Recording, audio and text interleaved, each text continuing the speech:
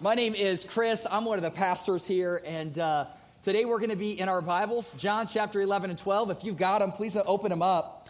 And as you open up your Bibles, it's wedding season. Many of you guys have been to weddings. Maybe some of you guys are getting married this summer. And one of the questions I want to start by asking you guys is what's your favorite part of a wedding ceremony? For some of you guys, you love it when they turn towards one another, bride and groom, and they communicate their vows. That's a powerful moment. Many of you guys might say, I love when they pronounce Mr. and Mrs. for the very first time, and the fun music comes on, and the bride and groom rush out of the wedding chapel, and everybody claps. It's a celebratory moment in the wedding. For me, I did a wedding just last weekend, and there was this powerful moment in the wedding. And it was one of my favorites. And getting to officiate weddings means that I get to kind of stand up and I have a unique vantage point to observe what's happening in the room. And so I'm standing next to the groom, and the bride is about to enter in, and she starts to walk towards her future husband. And this moment happens where they lock eyes for the very first time in that day. And the husband to-be, this man, this is an Air Force pilot. This guy is kind of a masculine dude, okay? He's been trained by the military to stay in self-control emotionally under extreme circumstances, okay? And he's not the dude that wears skinny jeans and has a scarf in the summer for decorative purposes, okay? He's not that guy, okay? And yet I look over at him and he is weeping, losing it, visibly, uncontrollably, responding to the reality that this good and perfect, beautiful little gift, his wife, is moving towards him. And then I look at her and she responds to his emotion. And she's thinking to herself, God has provided me this husband who loves me and has pursued me and cared about me and is now weeping about getting to marry me. And she starts ugly crying, uncontrollably, okay? It's out of control. And then I start crying and I'm emotional. I mean, it's all a hot mess. And so what I'm saying is in that moment, here's what's happening. Their hearts were filled with gratitude for how good God has been to them, and there was an emotional response. And this groom, who was maybe stoic by nature, became undone and emotional by understanding all that God has given him and allowing him to be the leader of this woman. And so what I want to say is that is a beautiful picture. And if you've been a part of those moments, it's powerful. And we kind of see those kind of moments happening in our text. John chapter 11 and John chapter 12, we're going to see Mary and Martha passionately and emotionally and in very real ways and almost uncomfortable ways, in scandalous ways, respond to Jesus by worshiping him, by loving him, by celebrating him. And to understand where we're at in the story, if you guys remember John chapter 11, Jesus did this amazing, miraculous thing. He did his final public miracle. He raised Lazarus from the dead. Lazarus got sick. Lazarus died. Lazarus was buried. He was placed in a tomb. Jesus shows up at the funeral, speaks to Lazarus. Lazarus comes back to life, okay? And in light of that miracle, that was such a powerful miracle. It was so undeniable, so unprecedented that everybody in the community and in the land had to respond. Who is this Jesus? Is he Savior and the Son of God, or is he just some teacher and just some miracle worker? This miracle has ripple effects and implications, and what we're going to see is that people had to respond. Some people, many people, believe that Jesus really was the Son of God and placed their faith in him. Jesus, right before this in chapter 11, he said, I am the resurrection and the life. If you believe in me, though you may die, you will have eternal life. After saying that he's the resurrection and the life, he shows up at a funeral and raises a guy from the dead. Guys, that's not normal. Amen? I've been to some funerals. That typically does not happen, okay? And yet, the religious leaders, others, don't place their faith in him. Instead, they reject him, and they respond in increasingly disappointing ways. And so what I want to see in our text is we're going to see 5 different characters as we walk through our verses. And I want to look at each one of them because each one of them have a unique response to King Jesus. And as Christians, isn't this part of our life? That we understand what Jesus has done for us, and yet we're constantly responding to his leadership, to his voice, to his workings in our lives. And I want God to use this text in the life of our church. That we would look at this scripture and not just learn some things about some characters that existed 2,000 years ago, I want us to look at this text and say, God, would you help me to respond in real ways to your leading, to who you are? Would you help me to worship you in ways that glorify you and give me joy? And so I think some of us in this room, you might have received Jesus. Maybe you've accepted Jesus, and yet in this moment right now, you've just been kind of passively indifferent towards Jesus. And I want God to use this to spark something within you that once again you would burn hot with affection for King Jesus. So let me look at our text. We're going to start in chapter 11. The first character we're going to look at is the religious leaders. And the religious leaders reject Jesus. Now, Jesus, literally, like I said, he just worked a powerful miracle. He kind of claimed that he was going to do it, and then he actually did it. And if there's anybody that should have understood who Jesus is and received him as Savior and Lord, it's the religious leaders. These are the guys that can kind of show up to your city group and give a public, passionate prayer, and everybody be like, man, that guy sounds really spiritual. That's these guys. They have the big theological degrees. They're the experts in the land on God. And yet, as we move through the Gospel of John, these guys are incredibly disappointing. They consistently reject Jesus. And instead of looking at this miracle and saying, surely he's the Messiah, instead they start to feel threatened by him, and they start a manhunt, and they try to kill him. And so let's look at this in verse 47 and 48, chapter 11. Here's what it says. So the chief priests and the Pharisees gathered the council and said, what are we to do? For this man performs many signs. If we let him go on like this, everyone will believe in him, and the Romans will come and take away both our place and our nation. You get this conversation? It's not filled with faith and love and admiration for Jesus. It's really at the core root of this conversation is fear. Jesus, what are you going to do about this guy? He's playing with a stacked deck. Like, we're giving sermons, but this guy's showing up to funerals, bringing people from death to life. He's got a power that we don't have. And if we let him continue, the crowds are going to leave us. If we let him continue, the Romans are going to eliminate our authority and our favor that we have in the land. We're going to be found out as frauds. We've got to stop Jesus. We've got to undermine him. And so what they feel is they feel like they're going to be kind of the horse and buggy in a land filled with automobiles, that they're going to be the outdated ones that get pushed to the side, and that Jesus is a threat to take their income and their status away from them. And later, because of this self-preservation mode that they get into, verse 53, it says they come up with a plan to kill Jesus. Then in verse 57, it says they get so paranoid that they start walking around the city saying, if you see Jesus, please let us know because we're looking for him. They start and organize a manhunt, okay? This is not a great place to be in response to Jesus. And let me pause, because I think there's some people in this room, maybe you're not yet a Christian, and you're not organizing a manhunt to kill Jesus, and yet maybe you've heard the words of Jesus. And yet maybe you've seen Jesus work in powerful ways in your friends and your family's life, and you've been in this place, and you have subtly or silently and consistently rejected the fact that you're both sinful, and yet Jesus Christ is the Savior that you desperately need, who loves you, pursues you, and has invited you to experience forgiveness of your sins. And I just want to plead with you, please do not get comfortable in the place of rejecting Jesus. He is not coming to take something from you. He's coming to give his very life for you. And when I look at the religious leaders, you guys remember Jesus? He didn't come to take their jobs. He didn't come to put them out of work. Jesus came to do the very work that they could never do, mainly atone for our sin. Jesus came that we may have life and have it to the full. Jesus came to give life. Jesus came that we might have eternal life. Jesus came that we might be adopted into the family of God. Jesus came to give and not take, and yet these religious leaders see Jesus as a threat. Christians, we're not off the hook. By the way, if you're like, okay, thank you, Chris, for speaking to the non-Christians in the room because they need to not reject Jesus, they need to receive Jesus. Christians, good morning, by the way.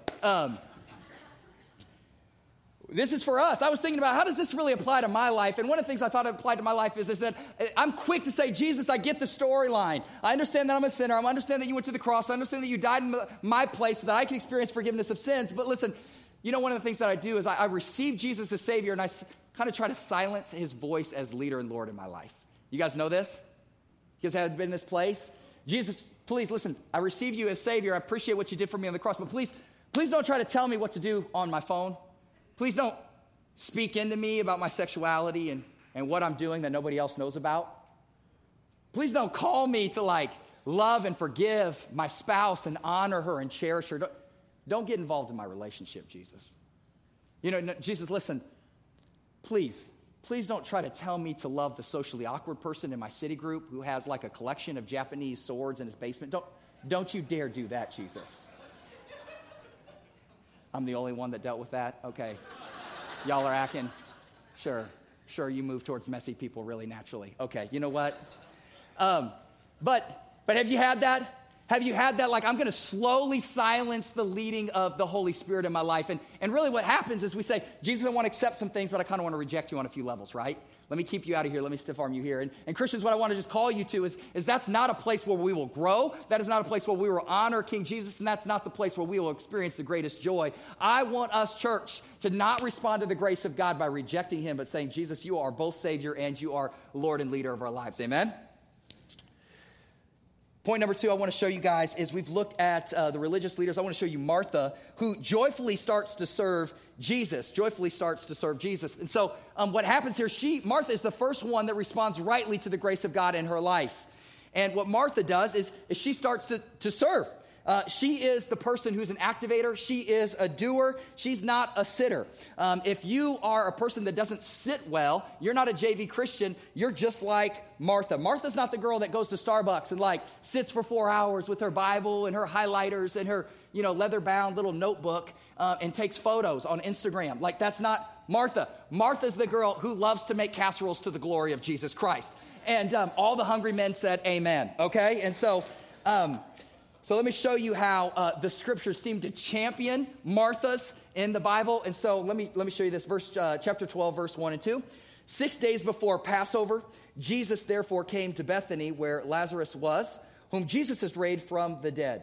So they gave dinner for him there. Martha served, and Lazarus was one of those reclining with him at the table. So here's what's happening. There's going to be a big Jewish celebration of Passover, one of the main festivals they would have celebrated as God's people, and it happens in Jerusalem. And so Jesus is now traveling into the city of Jerusalem for Passover, and he stops by Lazarus' house. Bethany is home for Lazarus, and it's located 2 miles outside of Jerusalem. So he's into town, and Martha says, Jesus, come on over. Let's hang out. I want to throw you a huge dinner party because I want you to be the guest of honor. I want to celebrate you, and I want to serve you, and I want to make a meal for you and your disciples because you are the God that came in and raised my brother from death to life. And so I want to serve you, and I want to worship you, and I want to honor you. And so what happens is Martha gets busy making a meal. She steps in, she's mixing the ingredients, she's got her favorite apron on, and she is like going for it, okay? I picture her chopping up stuff. I picture her getting the drinks right, the table right. You've been around Marthas. They are frantic in the kitchen, okay? There's no playing around. It's business time. And yet this isn't the first time we've seen Martha in that serving role, is it? If you know your Bibles, you know that Martha isn't always championed for her ability to serve. Actually, previously, she was actually rebuked for the way that she served. And the circumstances on the surface are exactly the same. There's a dinner party. Jesus is there. Friends and family are there. And yet, what does she do? She's serving. In Luke chapter 10, we get a picture of this. And in Luke chapter 10, it was a previous dinner. Jesus is there at her house. Martha's in the kitchen cooking. And it says that the Bible says that she was distracted and anxious about many things. She was sitting in the kitchen and she was like, hey, are we going to have enough food? Man, is this going to be any good? This could go wrong. And by the way, why am I in the kitchen all alone? Where's my help? You guys look like you haven't been there, but when I'm putting the kids in the bathtub and then I'm putting them to bed and I'm reading stories, I'm like, if my wife is on Facebook, somebody's going to die tonight, okay? So, you know what I'm saying? Somebody better jump up in here and help me, okay? There's 3 in 1, okay? So I need some help, okay? And so... anyways, I'm going to get an email about that. Okay, so that's where Martha's at. She's in that posture, and she's anxious, she's distracted. So she said, Jesus, tell my sister to get up. It's cool that she's having friend time with you and telling stories, but I need her to help in the kitchen. And Jesus says, you are an anxious hot mess. No, Mary has chosen rightly. Mary is enjoying the presence of God, and you are worried about many things. She gets rebuked in her serving. And then in this passage, there's no rebuke. There's just this flavor of celebration of Martha. And so what changed? Well, Martha changed. Martha changed. She was once serving out of a place of duty and anxiety, and now she's serving out of a place of gratitude and joy. She made Christianity about how she could serve Jesus first, but now she's realized that Christianity is about how King Jesus has served her. Oh, yeah, that's Twitter worthy right there. That's a gospel bomb. Dropping them, okay? So here's what happens. All of a sudden, she's freed from worrying about her performance. Am I doing it right? Am I doing enough? Oh, I gotta make a name. I gotta be moralistic. I gotta be religious. I gotta do this thing for Jesus. Now, Jesus is the one who literally healed her brother, saved her brother. Jesus is the one who came and said what? I've come to serve and give my life as a ransom for many. Jesus served in his life. He washed the disciples' feet, and then he served in his death. He went to the cross, and what did he do there? He died for our sins, not his sin. He served and put our needs above his own. And so what happens, Christians, this paradigm needs to happen in our lives, by the way. Because have we not met people who they're serving, they're doing all of the right things, their hands are busy, but their hearts are exhausted? Why? Because they're serving out of a posture where it's about me, and there's anxiety, and there's religion, and there's moralistic, and they're trying to do it for all the wrong reasons, and they're exhausted, versus when you experience the gospel, you start to serve because you've been served. Jesus is the one who served you in his life and his death, and out of that posture, not only do you have busy hands, but you have a full heart. Amen? What a crazy reality. Christians, I think one of the healthiest responses we have to the gospel is that we don't just think rightly about Jesus. We don't just feel rightly about Jesus, but our hands get empowered for action. We become Marthas to the glory of God. We make casseroles for the glory of Jesus. We start to serve people in tangible ways. And people look in and don't just see good people doing good things. They see a picture of King Jesus. So if you're in a city group and there's, just this last week, there was a young couple that had a family, and they're from another country. They have no family here. He's getting his PhD in mathematics, okay? I did that a couple years ago, and I helped him get into school. And so, why are y'all laughing right now? But that's why he's here. And he is an awesome dude in our city group, been a part of our church for a long time. He has like his third kid in 3 years. I don't even know how it's possible, okay? So he's exhausted. They bring this baby home. And what happens is I was so impressed by the love of Jesus Christ that just flooded into him. I called him this week and said, what's going on? He said, dude, people from our city group have stopped at the hospital. They were praying over me and my wife. They have called and texted me, and there's like casseroles showing up on my doorstep every single day. We got so much food. You need to come over and help me eat it. I was like, I was there. I was already there. I'm on my way right now, you know? And church, I just want to celebrate you guys. You guys are serving in radical ways. You know, like the whole rule of like 20% does 80% of the work. That's not our story at our church. It's not because we have a cool program to recruit you to serve. Like what happens is I think you guys get the gospel and you're saying, Jesus has served me and I want to serve other people. And that's part of my worship. Amen? So, yes. Such a cool thing. So anyways, I want to champion us. I want to call you guys to be a serving church, not because you're moralistic and you're better than somebody else that isn't serving. I want us to be people who serve because God gets the glory, we get the joy, and it's a great response to the gospel. Okay, number 3, I want to look at Mary's response. We've seen Martha. We want to see Mary, and Mary generously begins to worship Jesus. She generously gets to start to worship Jesus. So what I want to learn from this is, I don't know about you guys, but I kind of came from a conservative place. So we're Midwesterners. We are not naturally emotional or expressive. That's not primarily our posture. And the reason I know this, I grew up kind of going to a church that was religious in nature. But I would go in there and people just looked like lifeless and dead. Okay? They were like, when is it over and when can I watch football? Like that was the primary posture. And so I didn't see people expressively worshiping God, and it really didn't have a value in my life. So then all of a sudden I go to college, and some college kids invite me to this retreat called Fall Getaway. And there's like hundreds of college students from all over the country or all over the state, and they're there. And I walk into this gymnasium, and there's a guy with a guitar singing songs about Jesus, and like hundreds of college students are in abandonment of Jesus. Like hands are up. You guys know there's always those people in the front dancing, right? And they're just going for it. There's people weeping in the back, confessing sin to one another. I walked in that gymnasium and said, I must have got off on the wrong exit. You know, what is happening? I don't know if I love Jesus like these guys do. And I was a little freaked out for a second. And I had this moment. I was like, what? I don't know if I belong in this gym. These people are going for it. And yet, one thing that happened is I started realizing, I don't know if I love Jesus like they do. I don't know if I've experienced his grace in a personal way like they have. I don't know if I've been in the presence of God like these people are right now. And what might think freaked somebody out actually drew me into the mystery that is worshiping King Jesus in a real way. And that weekend, God stirred my heart in some fresh ways. And that's what we see in this story. Martha is going to worship Jesus, not in a way that is filtered or that is socially normal. She is going to abandon everything, and she is going to worship the God that she has found incredibly worthy. Let me show you guys verse 3. We're back at the dinner party. It says this, Mary therefore took a pound of expensive ointment made from pure nard and anointed the feet of Jesus and wiped his feet with her hair. The house was filled with the fragrance of the perfume. Can you guys imagine this? Like, picture yourself in this room. You're all ready to eat dinner. Mary stands up. She goes and gets the most expensive thing in the house. Then she goes to the very feet of Jesus, and she is overwhelmed by all that God has done for her. And so she takes Jesus' dirty feet that have been dirty from traveling on dirt roads, and she starts to clean them with the most expensive thing that she owns. And then she uses her hair as a towel. She lets her hair down, which in that culture, women just didn't do. This is a powerful picture of a woman who clearly sees Jesus as the one who's worthy of her unashamed worship. And later we find out this like perfume that she's using is not like JV at the dollar store kind of stuff, okay?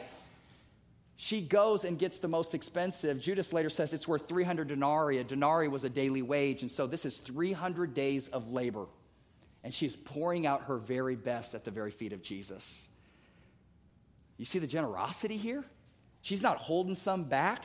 She's not bringing the JV stuff forward. She is joyfully bringing her very, very best to the very feet of Jesus. And church, again, do you guys want to know one of the ways you can worship Jesus is through your generosity? And you know how this happens? Is when you understand that there is nobody more generous in the universe than God. But what God so loved the world that he what? He gave his only begotten son that whomever believes in him shall not perish but have eternal life. And then what did Jesus do? He came and he in joy laid down his life so that we could have eternal life. And then what did Jesus do? What did he say? He said, I will send you and I will give you the Holy Spirit because I'm not about to leave you without the presence of God. There is nobody more generous than the Trinity. And we are people primarily that don't come to the foot of the cross saying, here's what I have to give. We come to the foot of the cross and we receive generously what we have not earned and what we do not deserve.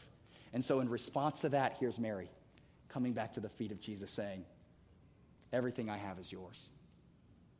Church, I pray that we get to the place where we look at everything we have and we say we own nothing. We have it, but it's not ours. Jesus has access to it all. Amen? What a picture of gospel-centered generosity. And one of the things I see here is that this is not just a generous act of worship, but this is a public act of worship. And what's happening here is, remember, this room is filled with Jesus, the disciples, Mary, Martha, Lazarus is there. Everybody's there. This is a crowded room. This is a crowded dinner party. And Mary spontaneously gets up and worships at the feet of Jesus. Isn't it true, church, that whatever's happening in here is going to ooze out? Is it not true? Like, you might have a personal relationship with God, but I promise you, you start walking with Jesus in real ways, it's going to come out of your mouth. It's going to show up in your expression of worship in him. It's true. I've seen it happen in this room, and it is awesome. I got this friend named Dory. I asked her for permission to share the story. I love Dory. Okay, Dory is 70 years old, and Dory has an amazing story of suffering and yet being fully satisfied in Jesus Christ. She is a woman who, for the first kind of 10 years of her life, was passed around in foster care. She was an orphan, and then she gets married, thought this is going to be the thing that satisfies. It doesn't work out. It ends in disappointing ways. Then she becomes a single mom. Jesus meets her there in her desperation. But guess what? Suffering didn't stop just because she accepted Jesus. All of a sudden, she's got real struggles. She's seen kids walk through trials. She's walked through brokenness. And you know what's amazing about this woman? I look over at her as in this room as we're singing to Jesus, and she is responding to God in amazing ways. Her face is beaming with life. Her hands are up. She's a grandma, and she's got these hips that are moving in weird, inappropriate ways, and I don't know what's happening. I'm a little uncomfortable. I said, Dory, you got to stop shaking it like that, okay? I don't know where the line is, but that seems like you're kind of starting to cross it, okay? She just laughs. I love it. And who's going to tell Dory what to do at 70? She's going to do whatever she wants. She can shake it if she wants. Okay, Dory, you do you. Listen, I think the application can be some of us have put boundaries on ourselves. Like, I came from this tradition, and so I just, the only anointed position for Jesus to be working in my life is right here. Like, dude, it's okay to put your hands up, okay? It's okay to let what's happening on the inside be expressive in the physical nature. That's what we see in Mary. And also, I think one of the things that Mary does is she is responding to the grace of God in her life. And she is not going to let fear of what everybody in that room thinks of her stop her. And here's how I want to press this into our church. I believe we're about to do a baptism on August 6th. And you know what baptism is? It's yes, you have a personal relationship with Jesus, but it's then you declaring publicly before the entire family of God, this is who Jesus is. This is what he's done for me. This is my story, and this is why he's the hero of it. That's what it is. And Mary wasn't going to let the fear of what other people thought stop her from acting in obedience to where God was leading her. I want to pray that same thing for you. Maybe you became a Christian. Would you give us the great joy of celebrating what God has done in your life in this place? I love baptisms. And some of you guys have been a Christian for a really long time, and you keep thinking to yourself, what are people going to think if I get baptized? They're going to probably thought I did this years ago. I've been faking it till I make it all the way through. Would you stop, okay? Could you just obey God's command to get baptized and let us celebrate? Nobody's judging you. We are going to celebrate what God has done. I'm loving this. So guys, I look at Mary's response and I want us to learn from her. We're going to move on to Judas. Number 4 is Judas tried to use Jesus. So we're back here at the dinner party. Place yourself back at the dinner party. Here's Martha serving, making dinner. Mary is worshiping Jesus at the feet of him. And it's a powerful moment. Tears are flowing. God is receiving the glory that he deserves. And then Judas interrupts this amazing moment of worship and intimacy and love and passion by talking about how we could have reallocated the resources that are the spices, okay? It feels cold. It feels incredibly inappropriate because it is. It's not the moment to have that conversation. But what we learn from Judas is Judas isn't about Jesus. That's not his treasure. Judas is after some personal gain. And so let me show you this, chapter 12, verses 4 through 6. Let's read it. But Judas Iscariot, one of his disciples, he who was about to betray him, said, "Why was the ointment not sold for 300 denarii and given to the poor?" He said this not because he cared about the poor, but because he was a thief. And not having charge of the money bag, he used to help himself to what was put in it. So notice that Judas is saying all the right things with his mouth. Hey, what about the poor, Jesus? But he's masking a theological conversation about the poor. He's trying to mask his greed underneath that conversation and underneath those words. You know what I find interesting is Judas is in this thing for himself. He's following Jesus because Jesus is good for business. You know what I mean? What's happening here is he was following Jesus because he thought Jesus was going to become an earthly king. He thought Jesus was going to become a moral teacher. He thought Jesus was going to give him a position of influence because he was in right relationship with Jesus. He thought if I'm just in proximity, then I'm going to get blessing. I'm going to get hooked up. All these things are going to come my way. What I find interesting is that Mary found Jesus beautiful. Mary found Jesus lovely. Mary found Jesus worthy. Judas found Jesus useful. And we will live in one of these postures. Religion says, I will do for God because God will give me something back. The gospel says, Jesus, you have it all because you've done it all for me. I love you, and everything I do comes out of a motivation of affection for you. Amen? And some of you guys are like, okay, that's neat, but that doesn't really apply to me. But yes, it does. Here's how it works. Because I understand the games we play, because I'm sinful. I'm sinful dude number one. And so here's what I know. Some of you guys come to this church and you think that the Judases are out there, and I'm telling you that Judas nature is in us and it's right here. And what we can do, if we're not careful, is we can make this thing a spiritual country club where we use the church because we want a place for our kids to find other nice kids. We want to find some social status, so we work ourselves into a position of leadership. We like all the services that are around here. And so we don't come here because we love Jesus and we want to respond to what he's done. We come here because it's kind of good for me. It's a good place to network and find some business contacts. And we reduce the church to something that it was never meant to be. It's supposed to be a people who are wildly passionate about Jesus because Jesus has come to seek and save the lost. Amen? Okay, so there's Judas.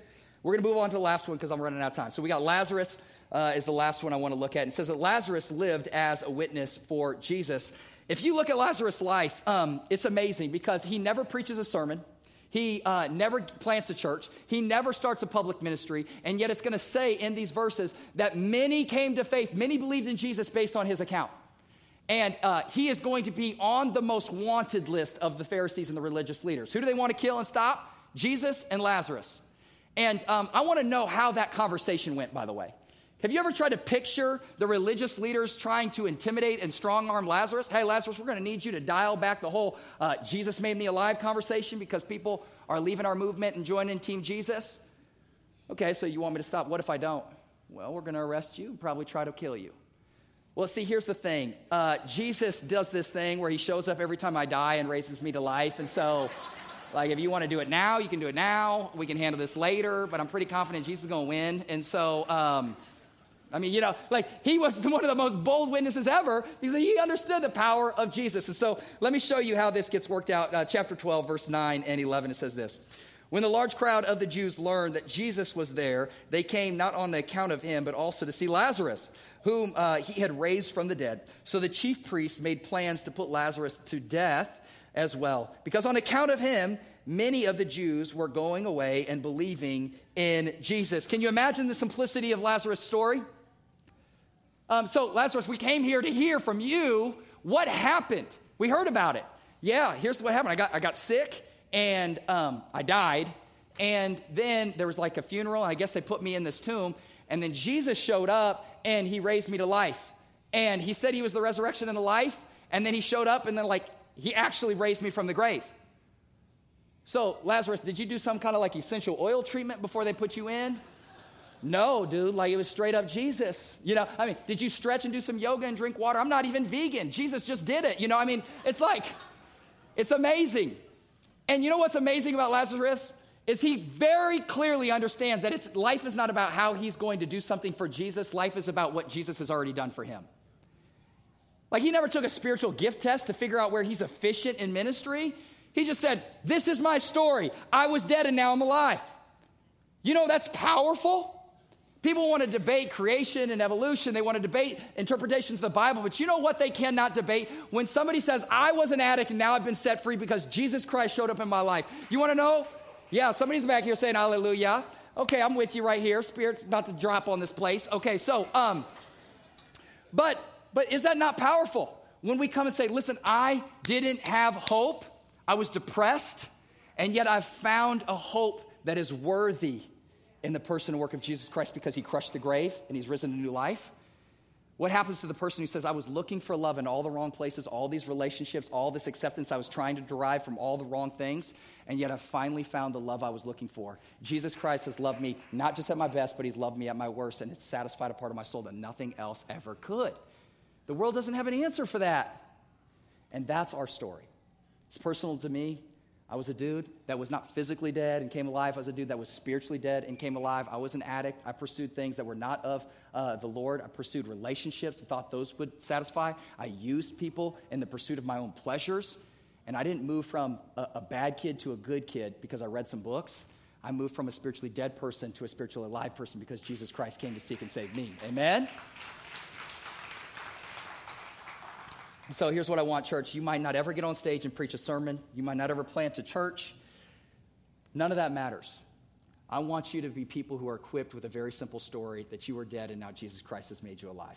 Would you boldly tell that story to the watching world? Because your friends and your coworkers and your family members, and they need to hear the good news that is Jesus Christ, that there is one that can make the dead things of your life alive. Amen? Amen.